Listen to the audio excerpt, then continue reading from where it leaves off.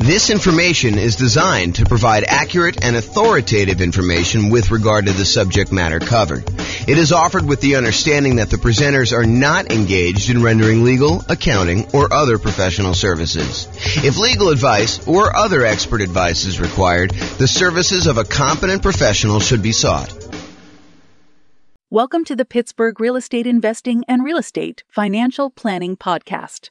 Learn all about investing in real estate in Pittsburgh, Pennsylvania, with a combination of real estate financial planning and modeling with numbers specific to Pittsburgh, plus syndicated, more generalized recordings of live and pre-recorded real estate investing classes. Not all of them specific to Pittsburgh. Be sure to stay tuned after the podcast for a message from our sponsors. Well, good morning and welcome, everyone. This is James Orr, and I have what I could argue is the number one question I get from real estate investors that are just getting started. This is the class that I think most new real estate investors want to know about. The class is how to get the down payment when buying rental properties. And before I even jump into it, I will tell you that this is not like a magic wand where like all of a sudden I point to a secret spot where all the successful real estate investors have gone to in order to get down payments in the past. It's not like, oh, it's always hidden under this one rock out in the yard. No, it's not that at all. Oh my goodness. There's definitely some, I don't know, typical, more common places to go to. But a lot of times for many real estate investors, it is working. It's getting a job and saving money. And sometimes that means getting a second job or a third job and really putting in the effort. I've got some more creative strategies as well, but that is probably the most common one. And so you'll see it. Okay. So I'm not just talking about down payment either. I think a lot of folks think, oh, it's all about the down payment. Well, it's largely about the down payment, but it also is the total cost to close. So your down payment plus your closing costs, if you're going to buy down the interest rate in the loan, you're doing that, plus all those extra fees you have for when you're buying a property. Like it's the whole thing. In addition to that, plus reserves, because you would be silly. You would be foolish to invest in real estate without having adequate reserves. You're asking for trouble. So it's really not just it's not just about down payment. It's about down payment plus the total cost to close plus reserves. Okay, so it's really those things. And I'll even throw in an additional one. Because our markets have gotten so crazy, interest rates are now pushing 7%. And it is really hard, even with my 88 strategies for improving cash flow. It's still pretty hard to do this, especially when you're putting very little down. If you're going to do some type of like nomad strategy or creative financing strategy or something where you're trying to get in really, really light, it is really difficult in a lot of markets, not every market, but a lot of markets to achieve positive cash flow. So I'll even throw an additional part to this. It's not just about down payment. It's not your total cost to close, which it is, but it's also your reserves. And in some cases, if you really wanted to be a prudent real estate investor, someone who is very likely to see it through the inevitable rough times that you're bound to face. I'm not being negative or pessimistic. It's just like, you got to plan for this. At some point walking down the street, your shoelace is going to come untied. That's just the nature of shoelaces. At some point in time, you're going to have your shoelace come untied. May not be every time you walk, may not be every week, may not be every month, may not be every year. But at some point, you got to expect the unexpected to happen. And you just got to bend down, tie your shoelace, and move forward. Don't bitch and complain about it. It's like, this is coming. You know that roofs have leaks. You know that tenants occasionally don't pay rent. You have to evict them. It's like, don't be surprised. These things happen, right? So kind of plan for this. All right. So what I was going to say, though, because I've gotten off on all sorts of tangents already, is it's not just about down payment. It's not just about the total cost to close, which is your closing costs and the down payment. It's not just about reserves. It is also about setting aside money to cover the total amount, the cumulative amount of negative cash flow you are likely to have on the rental property. And you can see this on the world's greatest real estate deal analysis spreadsheet. If you go into the overrides tab, it shows you how much cumulative negative cash flow you have on a rental property that you're considering buying. And what basically is doing is it's saying, look, if rents are where they are right now when you buy the property and rents are going up at whatever number you set in there, most of the time it's set to about 3%, then eventually rents kind of creep up and your other expenses, taxes, insurance, maintenance, all those also creep up as well. But the thing that usually does not creep up is your mortgage payment. And so after a small enough period of time, usually a few years, although it can be longer depending on how bad your negative cash flow situation is. But after a certain period of time, usually rents creep up enough and the expenses on the property, the taxes, the insurance, the maintenance, vacancy, whatever else you have got going on in there, that usually creeps up slower than the amount rent is going up. And eventually your negative cash flow goes away. So if rents are kind of creeping up slowly over time due to inflation, then usually the amount of negative cash flow you have eventually goes to zero. So for example, let's say you bought a property and had negative $200 a month cash flow. And the next year, rents went up by $50. And so the next year, I'm oversimplifying, but next year you only have $150 a month negative cash flow. And then the year after that, rents go up another $50. And that year you have negative $100 a month. And the year after that, rents go up another $50 and you only have $50 negative cash flow. And then the year after that, you have break-even cash flow because rents went up another $50. So you could actually sum up, $200 a month times 12 months, about $2,400. The next year, it's about $150 a month negative cash flow times 12 months, which is about $1,800. Plus the next year, it's about $100 times 12 months, which is about $1,200. The next year, it's $50 a month negative times 12 months, which is $600. And you can go add all those together and you get whatever the number happens to be, $5,000-ish or so. It's my guess, just based on doing some really, really, really rough math in my head. So if you were thinking about like saving up, where do you get this down payment from? It's not just down payment. It's the total cost to close, which includes your closing costs and your down payment, plus setting aside an adequate amount for reserves, 6 months of reserves, 12 months of reserves, whatever you believe in. If you're doing something really, really safe and secure, like a savings account, or if you're doing, I'm going to take this money or part of this money and invest in the stock market. If you're doing 12 months of reserves, like we'll talk about reserves in detail in the reserve section, but really it's that total cost to close plus reserves. Now I'm also telling you, if you really want to be prudent and you do have negative cash flow on your property, might not be the worst idea in the world to also set aside that $5,000 in advance that you could use in order to take the negative cash flow that you have from. And you could argue it's really the negative true cash flow, the negative cash flow you'd have after you take into account the benefits from depreciation, cash flow from depreciation. But I will do an entire class on this topic alone. Not today, because today is all about how do you come up with down payments. So we've covered this in a previous class, but this is really about down payments are really about reducing your need to have a down payment, period. And then also producing the down payment that you need in order to buy rental properties. So there are strategies, and we talked about this in the previous class a couple of days ago, and go watch the video on that, about how to go buy a property where you don't need a down payment at all the nothing down loan programs as an example, or maybe doing some creative financing stuff where you don't need as much down payment. So really there are strategies to reduce your need for down payment, which is not what we're covering today. We covered that previously. And then all the strategies for producing the down payment, which is what we plan on covering right now. And as a reminder, we've been focusing in on this down payment thing because that's the class topic, but you still need to have good credit. You still need to have good income. You still need to have low or no other debt to support the loans, with very few exceptions. So realize while we're talking about strategies to reduce your down payment in the previous class and strategies to produce a down payment, those are really only part of the overall equation for you being able to get the loan. You need good credit, you need good income, you need low or no other income, low or no other debt in order to support the loans, with very few exceptions. The exceptions are things like creative financing and stuff.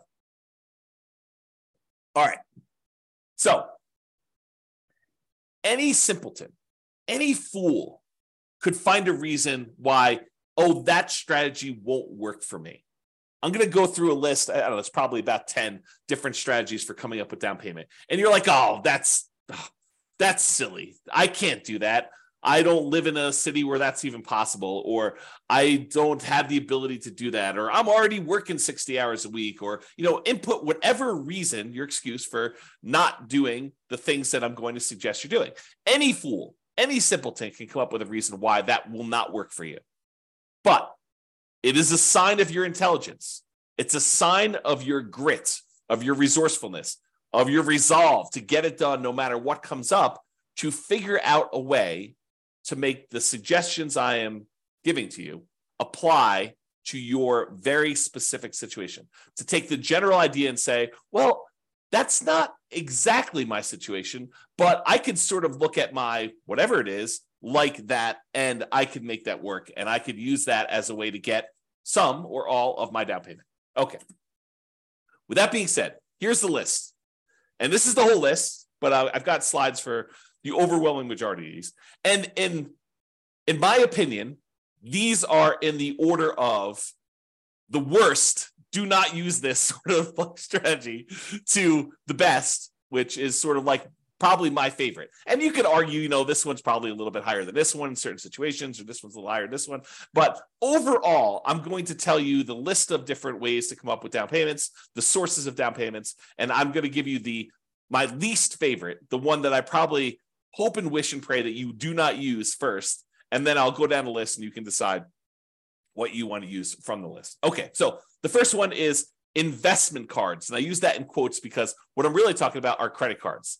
Now, I don't have a separate slide on this, and it is not something I would normally recommend, but I have personally used this strategy before, and I know a lot of other real estate investors have used this strategy, and it's probably a pretty risky strategy, but this is the basic idea. You could, in theory, and in practicality, but it's hard to do in practicality, you could use your credit card in order to go buy a property. If you have a big enough credit line, you could actually buy your property with the credit card, which is what I did, but I'm not suggesting you do that. You could, in a more creative way, use your credit card in order to come up with a down payment for a property.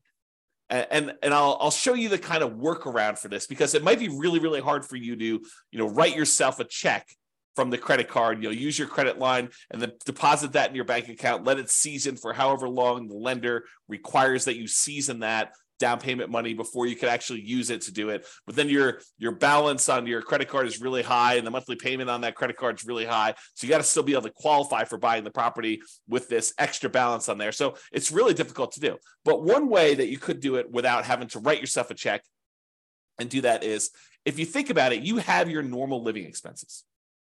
And you could, not that I'm recommending you do this, but you could decide to put all of your living expenses, every time you go get gas or groceries or whatever it is, on the credit card and save the cash that you would otherwise be using to pay for those things.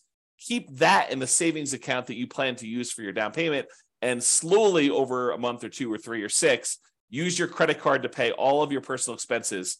And even as I say this, I'm cringing telling you this. But again, we're starting with the worst strategy, okay? But you could go ahead and put all of your personal expenses and all your bills and everything else on your credit card. Let your credit card balance sort of build up. Let your savings of the money that you would otherwise normally spend on all this other stuff kind of build up, and then use that savings account money in order to put a down payment on a property in order to do that. And I will tell you, this is my least favorite strategy. I'm reluctantly even telling you about it because I do not recommend it. Okay, that being said, the next one of all the worst strategies you could possibly do, oh my gosh, because the credit card one was not bad enough. This is the next best one step up from using your credit cards. Oh my goodness. The next step up from using your credit cards is, if you have other rental properties and the tenants have given you security deposits, and in your state or your city, because there are probably laws for both, you are allowed to do this, because in some you are not allowed to do this. I'll give you an example here when we get to the slide.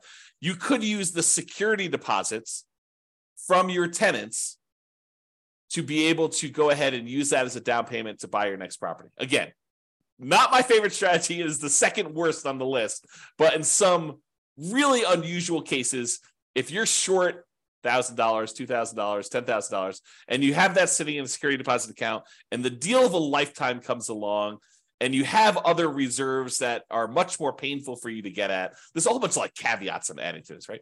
I'm trying to paint a situation where I could sort of, in my mind, justify doing this. I personally have never done this, but you could go ahead and justify. I've done the credit card one, but I've not done the security deposit one. But you could justify taking some security deposits and utilizing that as down payments. We'll talk about that as a strategy. The next worst one, like slightly less worse than the security deposits and better than investment credit cards, is maintenance reserves. So as you own a bunch of rental properties, you should be setting aside money for maintenance on the properties. You know it's coming. We talked about this at the beginning. I mean, you know roofs are going to go bad. You know that you're going to need a plumber at some point. You know that you're going to need to replace flooring. You know you're going to need to upgrade a kitchen at some point in time. You know the HVAC system's going to go, the AC unit, the furnace. You know all those things are the water heater. All those things are going to go out at some point.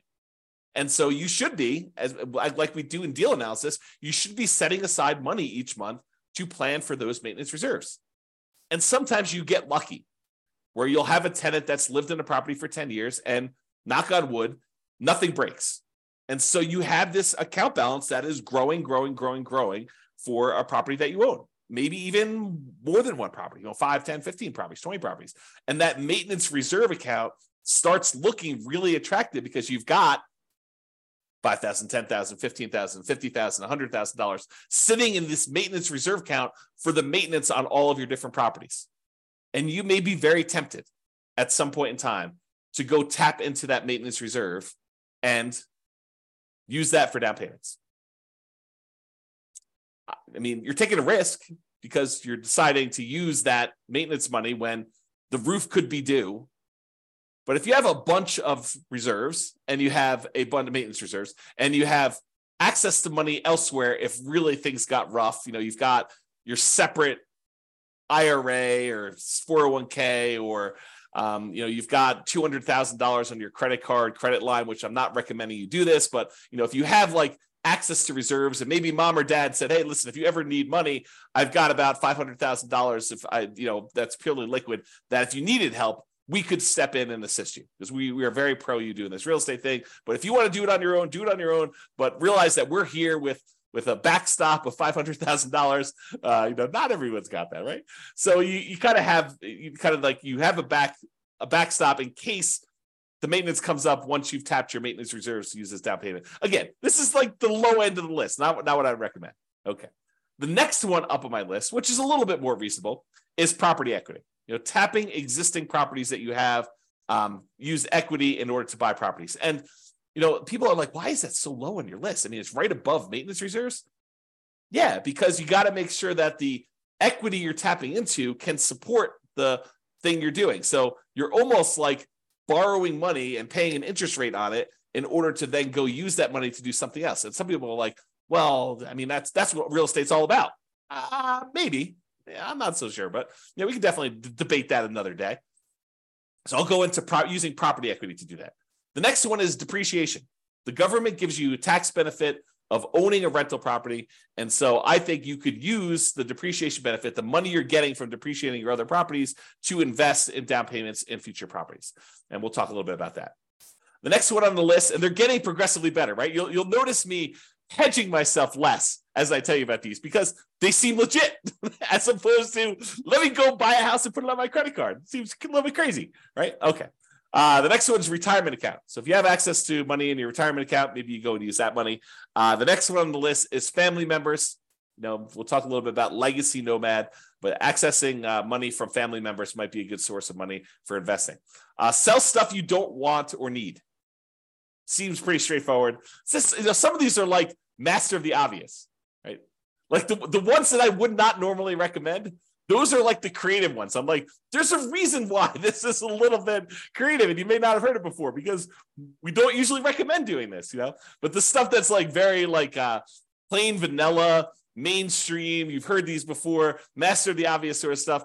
Those are the ones that you've heard before because they're the ones that get recommended you know about.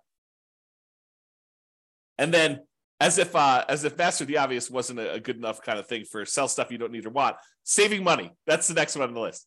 From a regular job, part-time job, extra job, or business to fund your retirement or build your fortune, which we'll talk about in detail.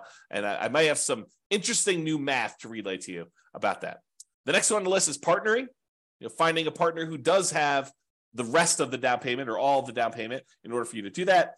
And then I have rents, including rent from house hacking as a source of down payments for future rental properties. And then my favorite on the list, which is lease option fees. You could do that in your marketplace. Those are probably one of my favorite sources, and I think one of the better sources for down payment. This is where I come into this. Is lease option fees better than saving? I don't know. I think you could make an argument either way on one of those, but I kind of put them in that order. Okay, so let's jump into each one of these. All right, so let's talk about security deposits. So with straight rentals, we're not talking about tenant buyers or anything like that. When tenants rent your property, you usually collect a security deposit. They give you a certain amount of money. In most markets, in normal times, we would set that money aside and hold it for them, that if they turn the property in worse condition or they don't pay their rent or something like that, we could then use that security deposit to make ourselves whole for the things that they were unable to fix. Or, kind of like if they ditch out on us, they disappear, then we will have some money to kind of to be secure, to be made whole for doing that. Okay. These are not tenant buyer option fees. We'll talk about using lease options later. And with lease options, a lot of times the tenant buyer, a tenant who's also going to be buying the property later using an option or a purchase contract, a lot of times they will give us an option fee, non-refundable option fee in most cases, and that money we could use. So we're not talking about that. We're talking about security deposits. They're different. Okay. But as far as security deposits go, in some states, you are unable to touch this money. It must be held in a trust account. So for example, in Colorado, you do not need to hold this money in a separate trust or escrow account if you are not a real estate licensee. If you do not have a real estate brokerage license, you do not need to hold it in a separate trust account. So it's a little bit flexible there if you wanted to tap into it. You do need to find out what the laws are in your own marketplace. Check with your attorney, find out for the laws in your marketplace, because in your marketplace, they may require that you do it. Like, for example, here in Colorado, if you have a real estate license, you must use a trust account. You cannot keep this money in just a regular bank account. You must keep it in a special trust account, not just a bank account that you've designated as a trust account. It's a special type of account that you get from the bank called a trust account, even for your own rental properties, even if you only have one rental property and you're not managing it. So you must, if you are a licensee in Colorado, must use a trust account, even for your own rentals. And even if it's only one rental, and if you're managing other people's rentals, you definitely need to use trust account. And honestly, if you're collecting any type of upfront money in any other business and you happen to have a real estate license in Colorado, you are supposed to keep that money in a trust account. So if you are a contractor and you're doing any type of contractor work and someone gives you money for buying materials or whatever else you're doing, you're supposed to actually keep that money in a trust account, because your license actually requires that you do, even if it's not for your real estate business. And this may be brand new information to some people out there who are doing fix and flips or contractor work on the side, or, they kind of got that and they happen to get their real estate license so that they can get, the real estate commissions or do deals a little bit cheaper or whatever, or access to the MLS so they can go look at properties. If you happen to have a real estate license, you're supposed to keep all that in there. So go talk to your attorney and verify that for you. Okay. So you could use these security deposits that the tenant gives you temporarily for down payments. In theory, if you think about this, and these rules vary a little bit market to market, but in Colorado, I'm pretty sure you have to return the security deposit within 60 days. I don't do my own property management. So if you're wondering, why doesn't James know this? I don't do my own property management. I hire a company to do it. But my understanding is that you need to return the security deposit within 60 days. So if you think about it, the tenant gives you 60 days notice, 60 days before their lease expires, that they're not planning on renewing their lease. So you start marketing the property 60 days before their lease expires. Ideally, you find a tenant to replace them in the 60-day period before their lease expires, that they will then, the new tenant will then go into the property, within a day or two of them actually exiting the property on their lease. Okay. So in theory, the new tenant should give you a security deposit before the old tenant even leaves. So if you think about it, in most cases, you won't ever be without a security deposit, right? Because the new tenant is giving you a security deposit before the old tenant even leaves. And then when the old tenant leaves, you have 60 days to give them their security deposit back minus whatever expenses that they had on the property that was damages on the property or things like that. Okay. So you should not have a period of time, if you're doing property management correctly, starting way early, getting notice early, putting the tenant in there, and then doing the work that you're supposed to in order to get the tenant out. You shouldn't have a period where you don't have a security deposit. So you could, in theory, use this money for down payments and without having a lot of risk. But I do think it's not prudent for you to use security deposits. That's why it's the lowest on the list. Well, second lowest on the list of credit cards for doing this, okay? You still need to be able to return the security deposit when the tenant moves out. Make sure you have a plan to replace that. It's kind of one of my notes here. And if you're hiring a property manager, if you're not doing property management yourself, they will likely be holding the security deposits. And so this option will not be available to you at all because they're the ones holding the security deposit. You're not going to be able to tap into it. Okay, so we covered security deposits. Let's talk about maintenance reserves. We recommend you set aside money for maintenance on your rental properties. This should be obvious. I mean, we talk about it during deal analysis. We talk about it during capital expense class. All these different times we talk about having maintenance money set aside for your rental property. You should be saving this money in some type of account, letting it accumulate so that when you do have maintenance issues come up, you have the money to go in there and use that. But you could temporarily use this money as down payments.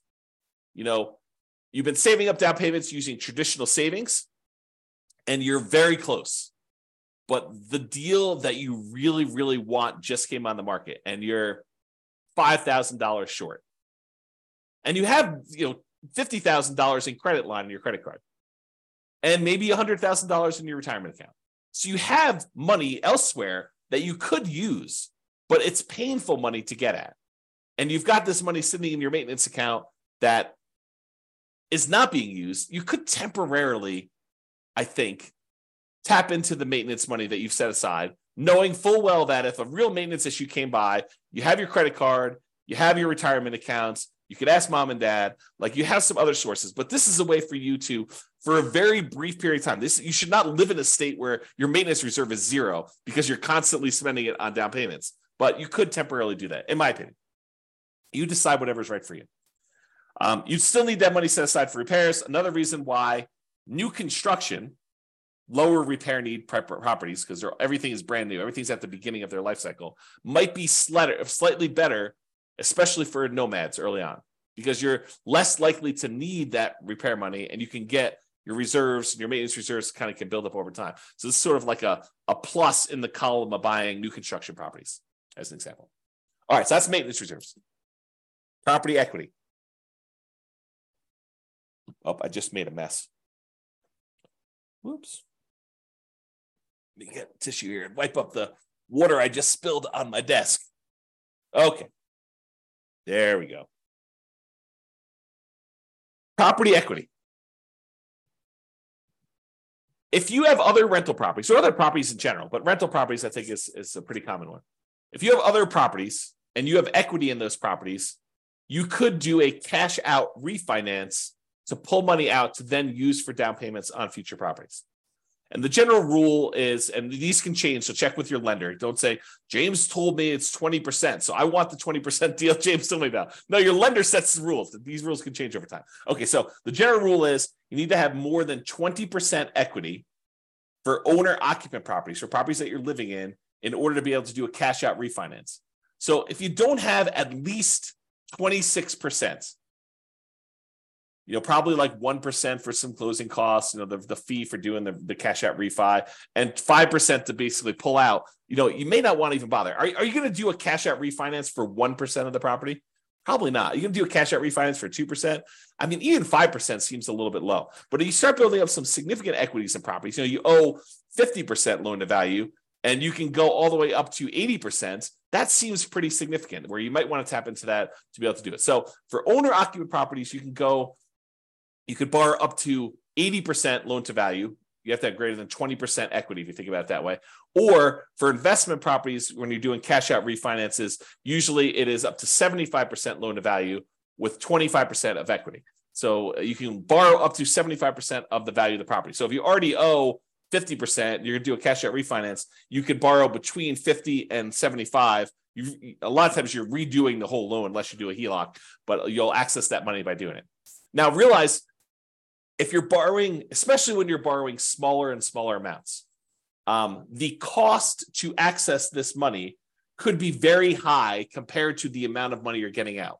And I'll try to give you an example of this. So imagine for a minute that you have an owner-occupant property that you're living in, and you have let's use actual numbers. So it's a $100,000 property, try to make the math easy for you, and you owe $75,000 on it now. Okay, so you owe $75,000 on a property that's worth $100,000. You could technically do a cash out refinance and get up to 80% loan to value, which means you could borrow up to 80%. So there's about $5,000 of equity that you could tap into. But what does it cost you in order to access that $5,000? Well, you'd have to refinance the entire loan. The $75,000 loan would go away and you'd get a new $80,000 loan. Well, what might it cost you to do an $80,000 refinance? Maybe a point. It could be, flat fees. It could be, $800, $1,200, $1,500, depending on which lender you're using. But a lot of times the lenders will say, the rate for doing this loan is whatever it is, 7.5% for cash out refinance, because the rates are usually a little higher, but it might be 7.5% interest rate if you pay a point.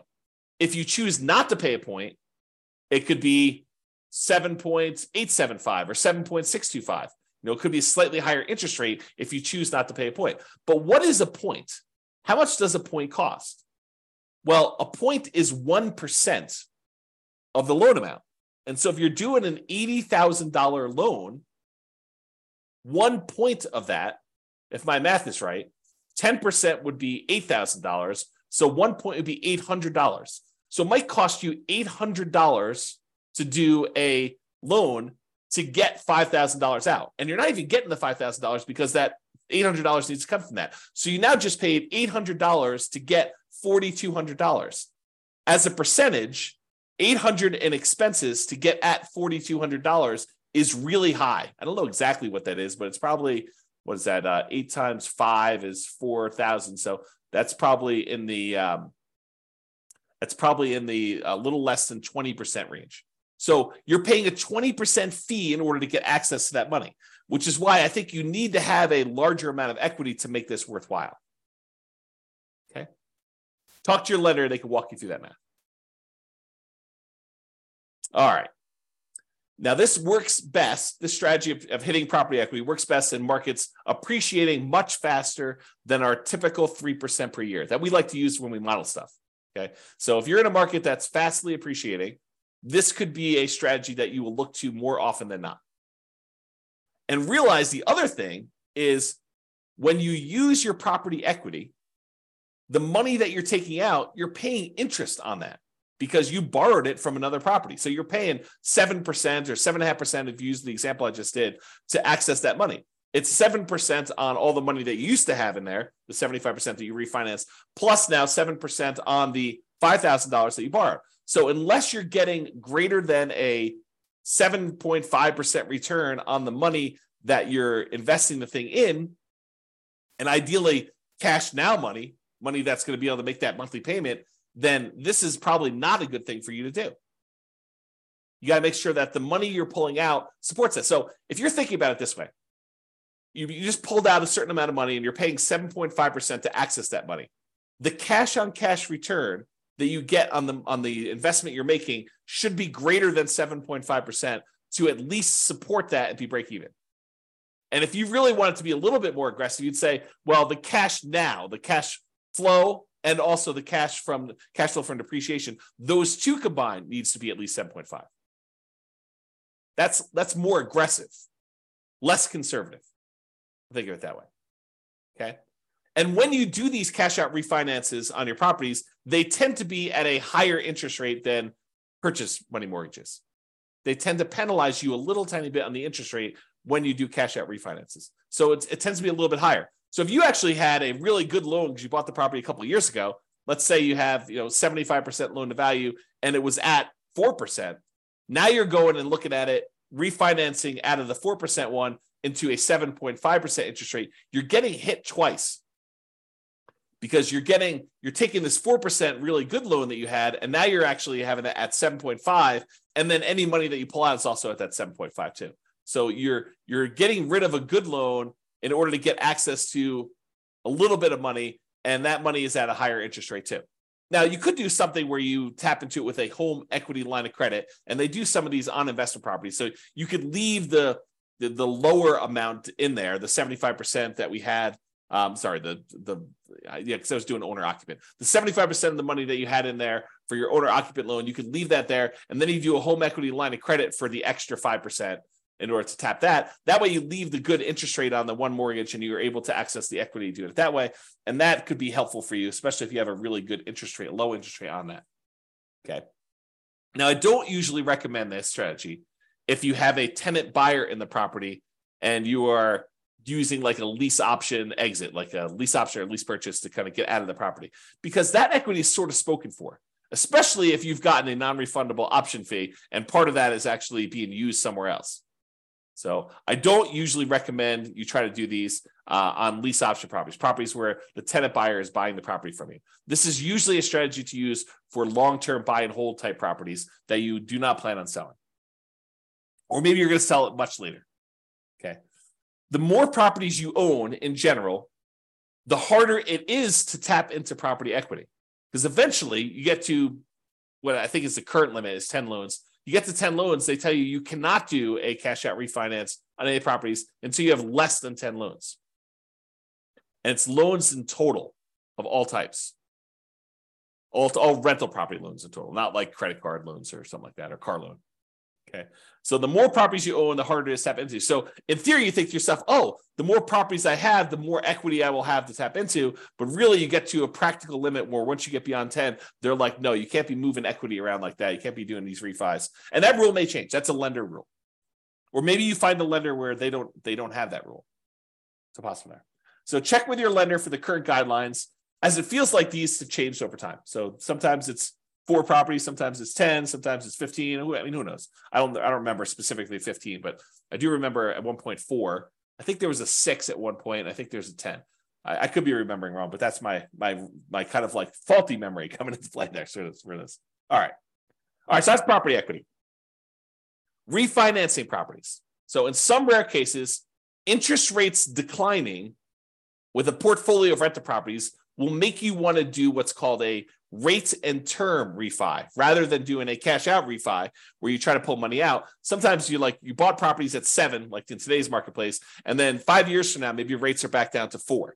And so you may want to go and do a rate and term refi to improve your cash flow. You're not trying to pull money out, but you're trying to do that. Well, when you go do these rates and term refis, you're refinancing the interest rate and the term of the loan because you're going back to 30 years in a lot of cases, although you don't have to. But a lot of times when you do these rate and term refis, you're extending out the years in order to be a 30-year loan again. And so the monthly payment usually goes down a lot because the rate went down. And also you're extending the term. It used to be you borrowed the full amount of the purchase price over 30 years. And now you've got, 2/3 or 3/4 of the original loan balance that you are now spreading out over that same 30-year period that you got originally. So the monthly payment comes down a lot. But when you do these rate and term refis, you can usually pull out, and it may vary depending on the lender and when you do these because it may change over time, but you can usually pull out about $2,000 per property and it not be considered a cash out refinance. So usually if you pull money out of a property, it's considered cash out refinance. You get hit with that penalty to the interest rate and you're limited by that loan to value number there. But if you go in there and you say, look, I want to do a rate and term refi, and they allow you to be not perfect. They allow you to say, well, I'm going to refi, and you can go $2,000 over the amount that you owed previously. So you could you could actually receive $2,000 at closing a rate and term refi and it not be considered a cash out refinance. So if you've got 10 properties and you're refining all of them at the same time, then you might be able to go pull out, $20,000, which could help get you partially the way there for down payment. All right. Again, this is an uncommon situation, but I want you to be aware, especially since we're in a high interest rate environment now, and many years from now, not 6 months from now, probably, but 5 years from now, we may see interest rates decline back to be 4%. Who knows? I mean, they could go up higher from here.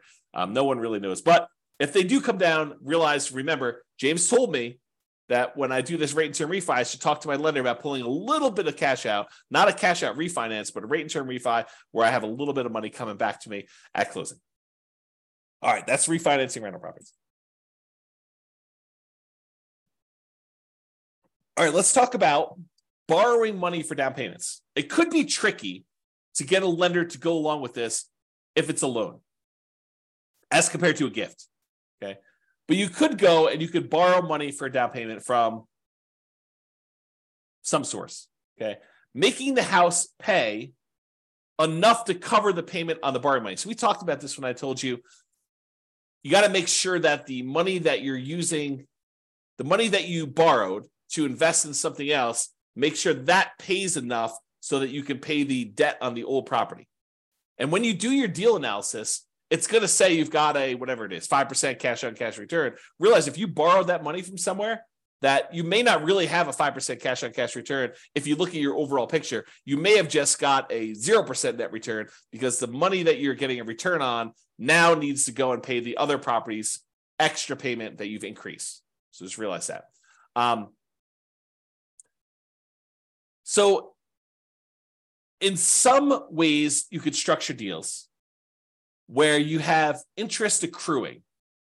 So for example, you go to an individual who wants to loan you money and you tell them, look, I'll pay you whatever it is, 7% return on your money to borrow this money from you. However, I want the interest to accrue and I will pay you in full, plus all the interest that is due, plus compounding interest. I will pay that to you in full in 5 years. So right now, you don't have any monthly payment going on for that loan, but that balance on that loan is increasing. Now, why would a person who is loaning you the money be willing to say, okay, we'll let the interest accrue? Well, one example could be is if they have a retirement account where they're not seeing the monthly payment anyway. It's not like they get the payment and they can go spend that. The money is just, the balance in their account is just growing, even if the monthly payment is going in there. So does it make that much of a difference for them if the money comes in monthly or if it comes in after 5 years in this one big chunk or they get paid back in full? And for a lot of folks, it doesn't matter. Some of them it will, but a lot of folks, it doesn't matter, especially if it's in some type of retirement account. If you're talking about money outside of retirement account, and they're trying to use that money to live on. Grandma is loaning you $100,000 because she wants the income from that in order to be able to support herself and pay for living expenses. She's going to want monthly payments. She's not going to want that interest to accrue. We do have a whole separate class, which I'll put in the bonus section of the coaching platform on self-directed 401ks and self-directed IRAs, where we talk about this strategy, I believe, in there. So you can go check out that if you're interested in that. This is a bonus. It's not normally part of this material. So I'll put it in there for now. And then I talked about this before. For cash out refinance, does cash flow from either the new property or at least the old property cover the new debt? Because we're talking about borrowing money in order to go buy something else. We need to talk about that there. And there's probably an entirely separate program coming for should I sell or refi my property? It's probably a totally independent, completely different from this coaching program on how to buy rental properties in the next 90 days when prices are high and interest rates are high and rents are lagging. An entirely separate coaching program on should I sell or refi my rental property? That is probably coming, maybe right after this one. After I get done recording all the content for this particular coaching program, maybe I'll go on to that one because there's a whole different set of problems and discussions and applications and software and thinking about what you do. Should you sell your property? Should you refi your property? So stay tuned if that's of interest to you. Okay, let's talk about depreciation. Depreciation could be thought of in two ways. Number one way, it could be thought of as a way to reduce or to completely eliminate negative cash flow. If you had negative $50 a month in cash flow on a property, but then when you thought about the benefits you get from owning a rental property, the tax benefits you get from owning a rental property, and you realize that you're saving $150 a month in taxes by owning this particular rental property, which is probably not abnormal for a normal rental property, normal price range. They vary depending on price. But if you think about it, you're getting $150 benefit back in your taxes that if you wanted to, you could go down to your job and say, hey, change my exemptions so that you're taking less out of my paycheck, because at the end of the year, I know I'm getting this amount back on my tax return because I'm getting this depreciation benefit on my rental properties. They would then go and adjust your exemptions, which means that they would take less out of your taxes at work, which means that you'd get more from your paychecks, whatever that is, weekly or biweekly or monthly, which means that you would actually see cash flow, improved money in your bank account by not having to pay those taxes each pay period. So what you thought was a negative $50 a month by owning the rental property, when you combine that negative $50 a month from the cash flow portion of it with an extra $150 positive from the cash flow from depreciation, now you're net together positive $100 a month. When you combine cash flow and the cash flow from depreciation, we call that true cash flow because it takes into account the tax benefits as well. And with that, you are positive 100. So depreciation could reduce, in this case, or completely eliminate negative cash flow. If you had $150 a month of negative cash flow and you got $150 in cash flow from depreciation, those offset. That is now completely eliminated. If you have $300 a month of negative cash flow and you have $150 in cash flow from depreciation, well, it offsets 150 of that 300 and you're left with still $150 negative. So you've reduced it. Okay. This tends to be how I usually talk about it for deal analysis, especially for nomads. And when you're living in the property as an owner-occupant, you do not get depreciation. Depreciation is only on rental properties. But when you convert a property that you are living into an investment property, then you get to take depreciation on that, and that starts. So it doesn't count while you're living in the property, unless you've got roommates. Your roommates are paying you, and then go talk to your tax advisor about how you can offset some of that with depreciation, not all of it. But this tends to be how I discuss this when I talk about deal analysis, especially for nomads. However, it could be a totally different strategy. You could think of this in a totally different way. Instead of taking that $150 a month you are getting from cash flow from depreciation, you could say, hey, I'm not thinking of that as offsetting or improving on my cash flow. What I'm thinking about that is at the end of the year, I'm going to get $150 times 12 months or $1,800 if my math is right. I'm going to get $1,800 at the end of the year, which I could think of as forced savings toward my down payment on my next property. Right? Instead of thinking of it as monthly to offset cash flow, improve cash flow, you could actually think of it as a forced savings account, which at the end of the year, you get that amount back that you can then use to do down payment. So if you've got 5 rentals and you're getting $1,800 per rental to do that, if my math is right, that's like $9,000. So you can think of that as getting $9,000 back at the end of the year that you could then use as down payments to purchase something else. Okay. So yeah, think about it that way.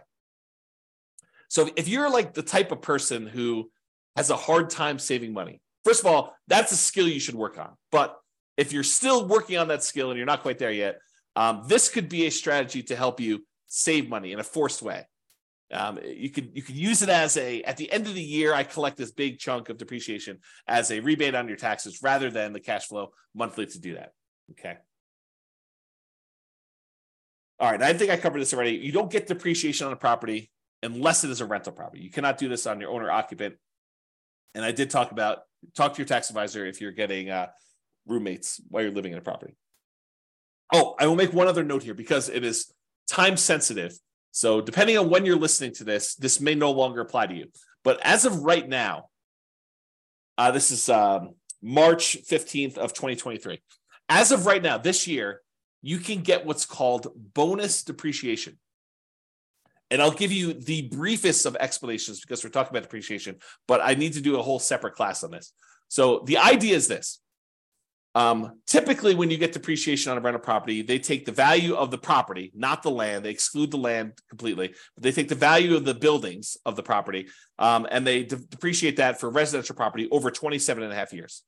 So the amount of depreciation you get is static. It's fixed. Okay. They take the value of the buildings, they divide by 27 and a half, and that is the amount of depreciation you get over that time period. So 27 and a half years. However, the government allows you to do two different things right now. One thing is you can itemize through a engineering study the different lifespans of different components of your property. So instead of taking the entire building and saying everything is one homogeneous mass, and I'm going to take the depreciation over the entire 27.5 years. If you hire an engineer to come in and do a study for you, they could say, hey, look, the carpets only have a lifespan of whatever it is. I don't know these from memory, but let's say it's 5 years. They can say the carpets have a lifespan of 5 years and they're worth X number of dollars. And so you can depreciate the carpets over 5 years instead of 27.5 years. So really you're carving out part of the overall building and you're speeding up how fast you can take depreciation on certain parts. And so you could do that with flooring, you could do that with kitchen cabinets, maybe you could do that with roofs or windows or whatever else you want to do.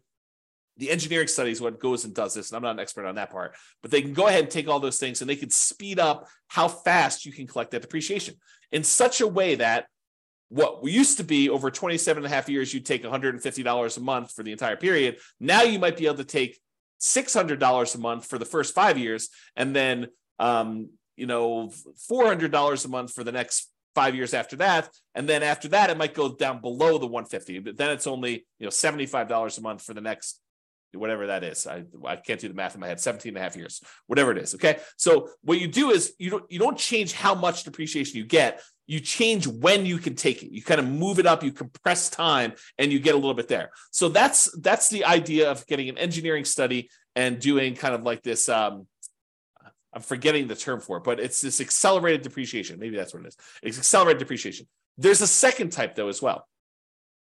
And my understanding is right now, temporarily in the tax code, this year you could take 80% of the bonus depreciation. So you can even compress time even more and get a certain amount of depreciation really far up front and get this significant amount this year as a bonus depreciation. So this year, my understanding is it's 80%.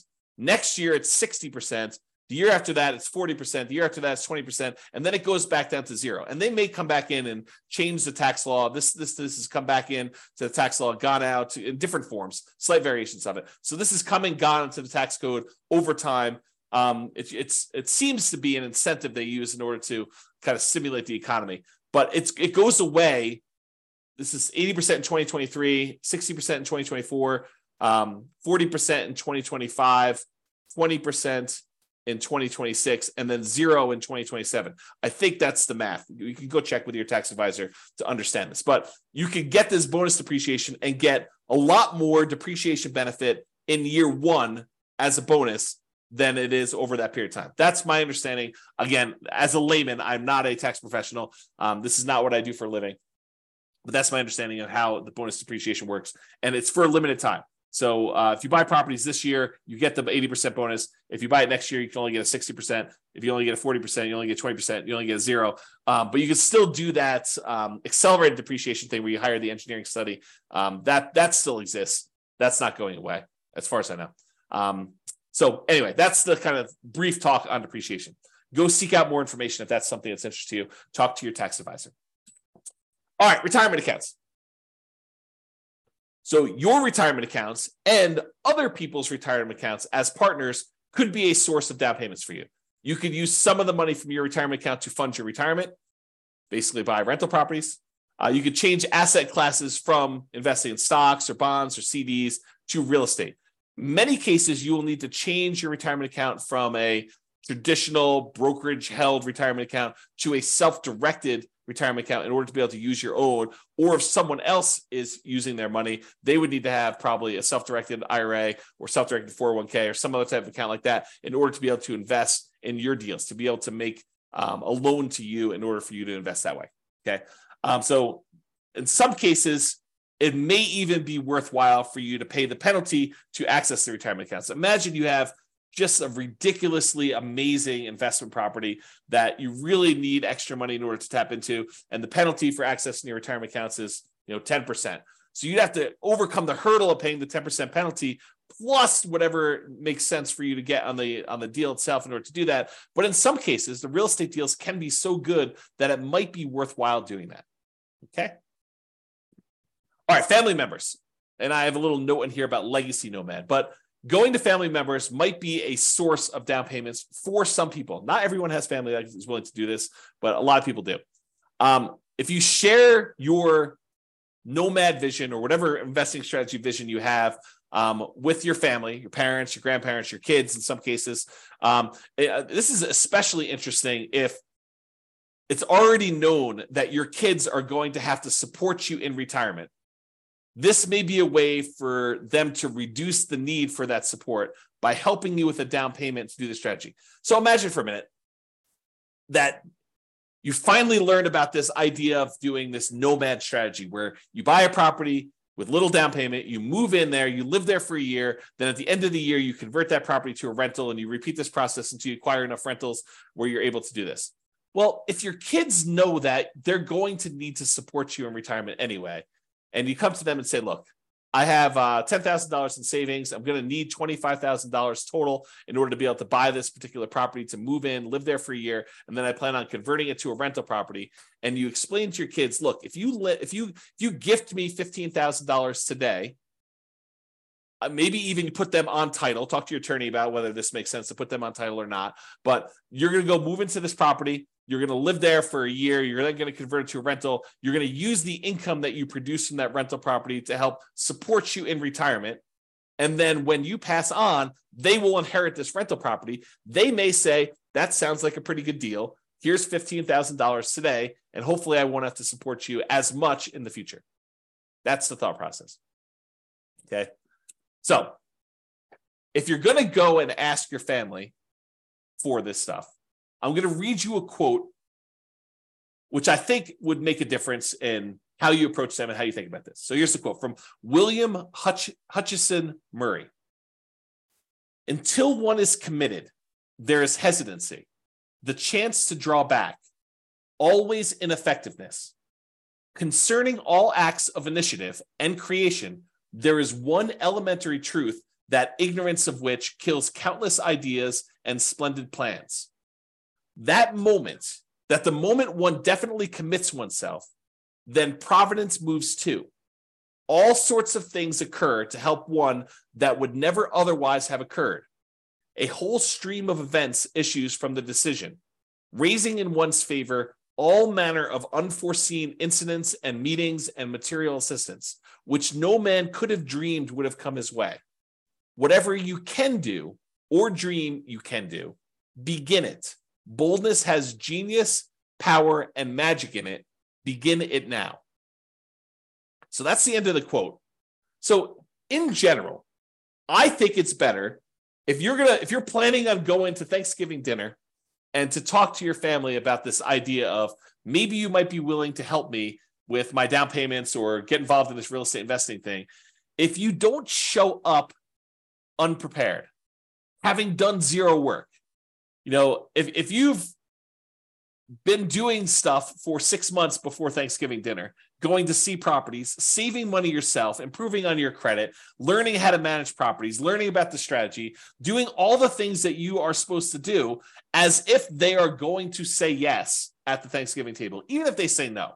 But you doing the work, if you take action, if you commit and you do the things that you know you're supposed to do, I think someone who sees that you've been putting in effort for 6 months and doing all this work and doing the things that you're supposed to do at like a really high level, not half-assing it, but like you've really put in the stuff and you're really committed to doing this, I think there's a improved chance that they will go along with it.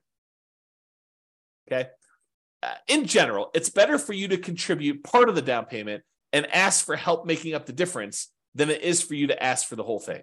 In other words, don't ask your family for 100% of the down payment. You should be saving and saying, look, my savings rate right now, I've increased it. It's now at $200 a month or $2,000 a month or whatever makes sense for you. And so it'll take me this number of months. But if you're willing to help, we can speed this thing up and I can get going right away. Speed is going to help us have improved results. Whatever you need to do. Show them you're committed. Share with them what you have done and ask them if they'd be willing to help you make up the difference if you need some help. Demonstrate the part-time job, the education, the research, the effort, all the things that you're doing in order to get yourself there. And you are planning on doing this whether they help or not. Then see if they help. That's a better approach, in my opinion. All right. Continuing on with our list. Sell stuff. Use a garage sale, a yard sale, Facebook Marketplace, Craigslist. Get rid of the stuff that you don't need. Get money for it. Use that money in order to fund the purchases of your rental properties or whatever you're doing. An added benefit, especially if you're doing nomad, is any stuff you sell you don't need to move. So if you're planning on moving and doing Nomad a bunch of times, become lean. Sell the stuff you do not need. You don't need to have that stuff hanging around where you have to move it every time. Go read some books on minimalism or essentialism or whatever the topic is that allows you to sell your stuff and kind of have a light spirit. Okay.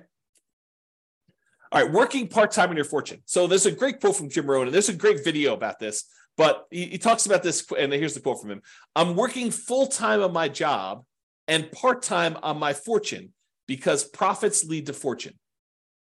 And so Jim talks about this idea of, he works his job during the day, and then in the after hours, he works part-time on building his fortune, building his business. So you could work your regular job, support yourself, take as much of that job income as you can to kind of go towards savings. But let's say you live off of all of the job income, but then get a part-time job that allows you to work on your fortune, where you're trying to buy back your time so that you do not have to work at your job for as long.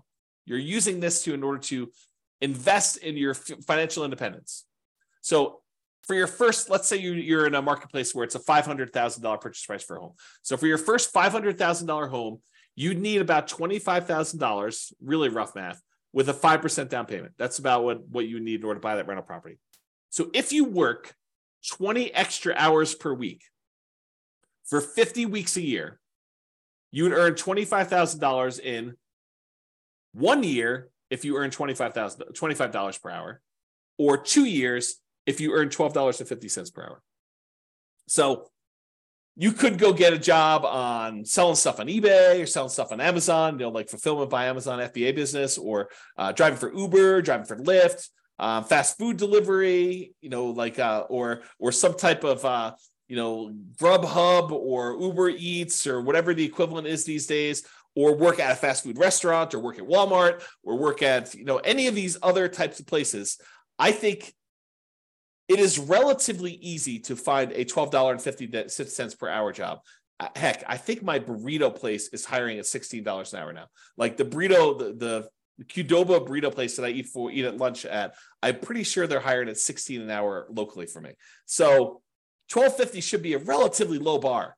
And with some tips, if you're willing to do like fast food or drive and do like Uber Eats or something like that, I bet you can get pretty close to $25 an hour. So if you're willing to work 20 extra hours a week towards your fortune, imagine driving for Uber Eats. You listen to real estate investing podcast episodes, right? Doing this, so you're learning and you're working and these extra hours, and you're putting in the extra time in order to provide better for your family and for yourself, and to become financially independent early and not have to work your job that maybe you love or maybe you hate for quite as long. If you work this 20 hours a week for 50 weeks a year to earn $25,000 in 1 year, you might be able to do it if you're earning $25 an hour. In 2 years, if you're earning $12.50 an hour. So it doesn't seem unreasonable.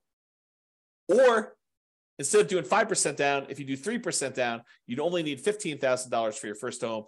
If you work 20 hours a week at $15 an hour, you need to work 50 weeks to jumpstart your fortune. Okay, so about a year to do that if you're doing 3% down. Or maybe you're willing to go buy your first property as a nomad or house hacker in a rural area around where you live, and you just convert this extra labor to commute time. Maybe you need to commute a little bit longer, but you're willing to do that so you can get a nothing down USDA loan, as an example. Different strategies. Once you have your first house, you could use that house to fund future down payments, or you could continue to work part-time building your fortune. So you don't even need to do this for the entire time. If you do, it's great. I mean, it helps you get there. But you could, as a totally different strategy, which we'll cover, you could decide to have the house, the first house you buy, contribute toward building your fortune. You could use that house as the source of future down payments, which I'll talk about. Okay. So would you be willing to work 15 to 20 hours a week on your fortune if you knew your part-time business would make more than your job income within a few years? It's a question you need to ask yourself. It's different for everybody. I used to include this chart in a class. I think it's in the class I used to teach when I used to talk about the Fixer Upper Nomad class. But I had this chart where I figured out how much you were making for each rental property that you bought. And it varies a little bit market to market, but basically in most markets, it's about a little earlier, a little less earlier, a little bit more later, but on average over an entire life holding this rental property, it usually works out to be about $30,000 per year per property that you make.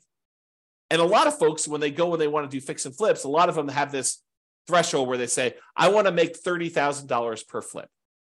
Some people are willing to make a lot less. Some people want to make a lot more. But I think I hear a number a lot, $30,000 per flip, as a reasonable number. So if you think about this, if you do a fix and flip and you're making $30,000, that's like trading dollars for hours. You're doing labor in order to make that $30,000. Where you go buy a rental property, you make $30,000 per year per rental you own. Just by owning the rental property, from appreciation and debt pay down and cash flow from depreciation, the overall return you're making is in excess of $30,000 over the life of that loan, life of that property. Okay, so if you think about that, you'd rather own 5, 10 rental properties where you're each making $30,000 a year than to have to do the labor of fixing and flipping every single year in order to earn each one $30,000. Okay. So another note on this working part-time on your fortune, and that is house hacking is mathematically like a side hustle or a second job. If you think about it, if you decide to house hacking is where you take part of the property that you're living in, you rent it out. Like you rent out bedrooms as an example, or you buy a duplex, triplex, or fourplex, you rent out one of the other units where you're living in one of the units. Okay, that's house hacking. So if you think about house hacking, though, house hacking is like having a side hustle or second job.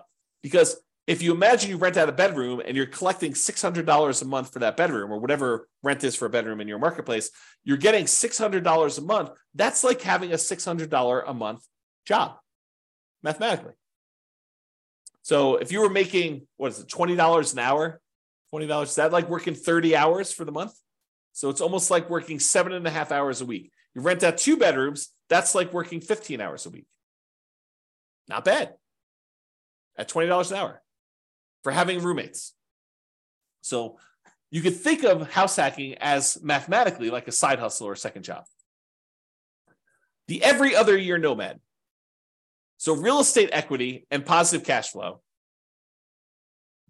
on a nomad strategy property can be pretty significant. You know, from working a part-time job at $15 per hour for 20 hours a week, it could be the same as if you did that. So if you think about the amount of money you'd make from doing nomad, it's almost like you got $15 per hour working 20 hours a week for doing a property.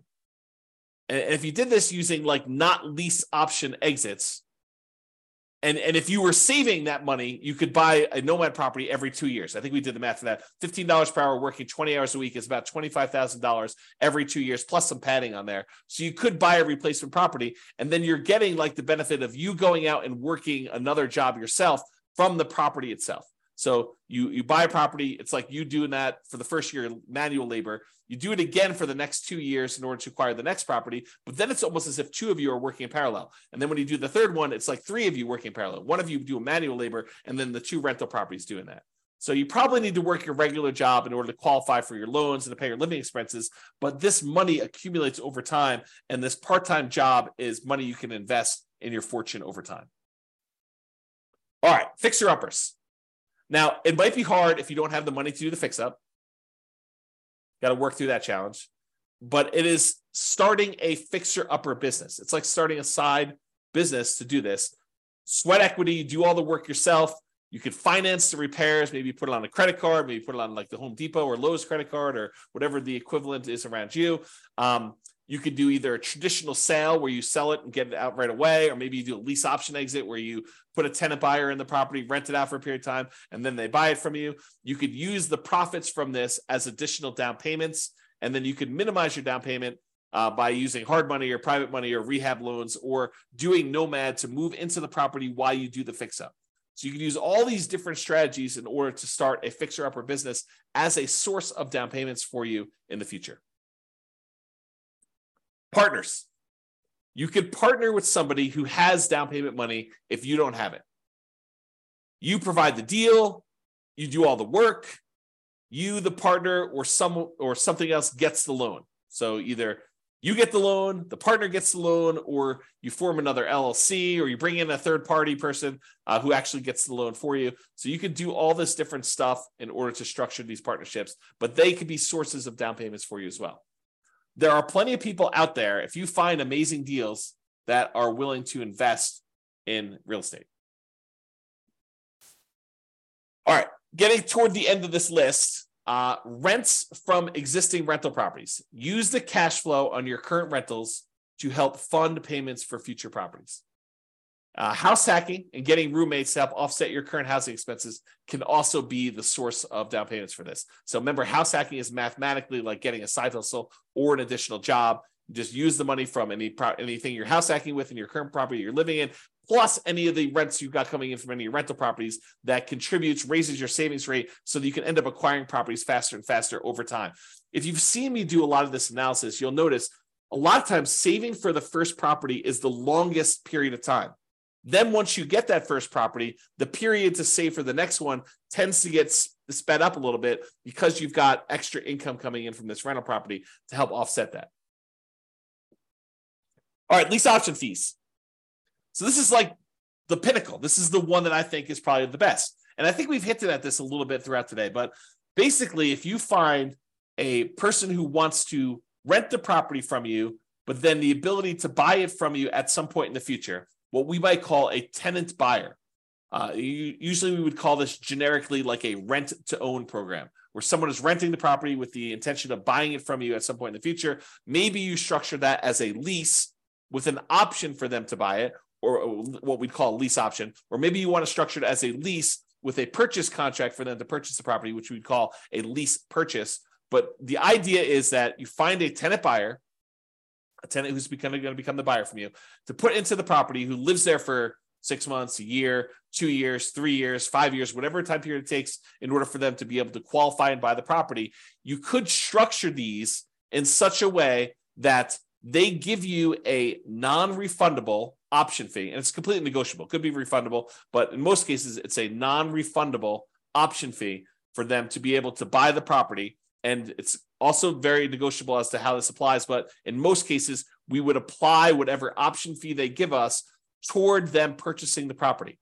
So you're taking some money from them that counts as their down payments when they go to buy the property, and then they're moving in, they're living in the property as a renter for a year or 2 or 3, and then at some point in the future, they go get a traditional loan from a lender, and they buy the property with traditional financing, they cash you out, they are now the owner. The amount of money they gave you as an option fee, it does apply to their purchase. You just got some of your profit up front early on, and then they're able to buy the property. You get the rest of your profit when they close, okay?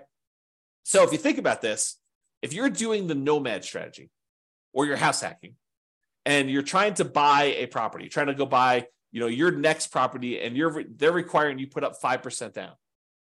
Well, if the property you're currently living in that you plan on converting to a rental, if you say, look, instead of converting this to a rental, I'm gonna try to find a tenant buyer who wants to ultimately rent this property and then eventually buy it from me. And I will say to them, look, I will allow you to rent to own this property, lease option, lease purchase, whatever makes sense. And I will allow you to do that, but I need a 5% non-refundable option fee from you, which will count towards you purchasing the property when you go to buy it, but it's non-refundable if you don't, your choice. I require a 5% non-refundable option fee. Then when they give you the option fee, you can use that option fee in order to use as a down payment to purchase your next property. So the option fee you received from the tenant buyer is the same money that you use as a down payment to purchase your next property. So basically, the previous house is funding the purchase of the next house. Does that make sense? Okay. So we have an entire class on this, and I wrote a book on this subject. The strategy is called, the class title and the subsequent book title is How to Acquire a Multi-Million-Dollar Real Estate Portfolio Starting with Just $3,000. And the idea was you buy a house with nothing down or 1% down, but you could do like a USDA house where you buy some property with nothing down. Then you live there for a year. Then you find a tenant buyer who wants to lease option or lease purchase that property, and they give you 5% down. as an option fee. You take that 5% down, you use that to buy your next property. Now you have a tenant buyer in this one. Then you live in the property with the 5% down from the option fee for the next year. Then you convert that one to another tenant buyer. They give you another 5% down, different tenant buyer gives you another 5% down. And then you repeat this process until you acquire a portfolio of rental properties. At some point, the tenant buyer who was in one of the earlier properties is going to cash you out. They're going to buy the property. And at that point, you usually make another profit. You make more than the 5% they gave you down. And you're making a little bit of cash flow in the meantime on the rental properties. But then that big chunk of money you use, you can then use that to help offset the down payments you need on future properties. And eventually you get to the point where enough of these are popping and you've got enough extra money where you can then start buying, in addition to the ones that you're nomading into with 5% down using the option fees, you could buy additional 20% down or 25% down rentals at the same time. Because eventually some of these previous properties, the tenant buyer decides to buy the property from you, and they do that. So there's an entire class on that. I'll put it in the bonus section. I think that's where I put it, for you to go watch and to learn more about that particular strategy. If you can't find it, drop me an email. Okay, but that's the basic idea, is you use lease option fees in order to source the down payments. Now, you say to me, James, I can't get a tenant buyer to give me 5% down. Okay. So maybe you need to save up 1% and get 4% from them. Well, I can't get them to give me any more than 3%. Okay. You need to do the work to save up the 2% and then get the tenant buyer when they can give you 3%, and that'll supplement it. So you can't get the full 5%, then work around it. Do something else to provide part of the down payment yourself. In some cases, you're going to get more than you need. You're going to get 6%, 7%. It depends. Or hold out until you get 5%. If they're like if the person who comes to you says, look, I only have $5,000. Okay, you're not qualified to buy this house. You don't have to. The first person that comes along does not need to be the one that you do this with. You might need to market your property for a month or 2 months or 3 months or 6 months or wherever long it takes in order to find someone who has the amount of money that you can use in order to buy the next property. Okay, so just realize that might work that way, which leads me to my next thing, which is my second to last slide. You may need to combine several strategies. You decide to do a 15% down non-owner occupant loan, an investment type loan. Maybe you're able to find a tenant buyer with 5% down. Maybe you're able to partner with your realtor to get 3 to 5% down from them to kind of get them to contribute. And maybe you need to save up 5 to 8% down yourself for part-time work. So you don't need to do all of it from one source. You don't need to sell enough stuff to get 15% down. You don't need to work a job where you do 15% down all yourself. Some of these things can kind of be combined into multiple strategies. All right. In conclusion, so this is the class, right? This is the one where I get the most questions about, how do I come up with down payments to my rental properties? This is it. This is all the stuff. It's not really just about down payment, though. It's really total cost to close, your closing costs, the down payment, any reserves, any kind of escrows you need to have, and your own personal reserves if you're buying rental properties for being a prudent investor. 6 months reserves, 12 months reserves, depending on what you're doing. Plus, we talked a little bit earlier about this idea of any cumulative negative cash flow if you happen to be in a market where you're doing that. If you're in a market where you're likely to have negative cash flow and the amount you're putting down, because look, if you put 100% down on a property, you probably don't have negative cash flow. So it's a combination not just of the market, it's the market with the down payment that you want to use, right? It's not just, hey, I got negative cash flow because I live in insert city here that has negative cash flow. It's I've got negative cash flow because I'm in a city that has really kind of extreme price to rent ratios, and I only want to put down 3%, or I only want to put down 5%, or I only want to put down 20%, or I only want to put down 25%. If I put down 50%, or I put down 70%, and I only got a 30% load, this thing would cash flow. So part of it is your choice in down payment. Okay. So just something to think about there. And any fool can say that these ideas don't apply to them.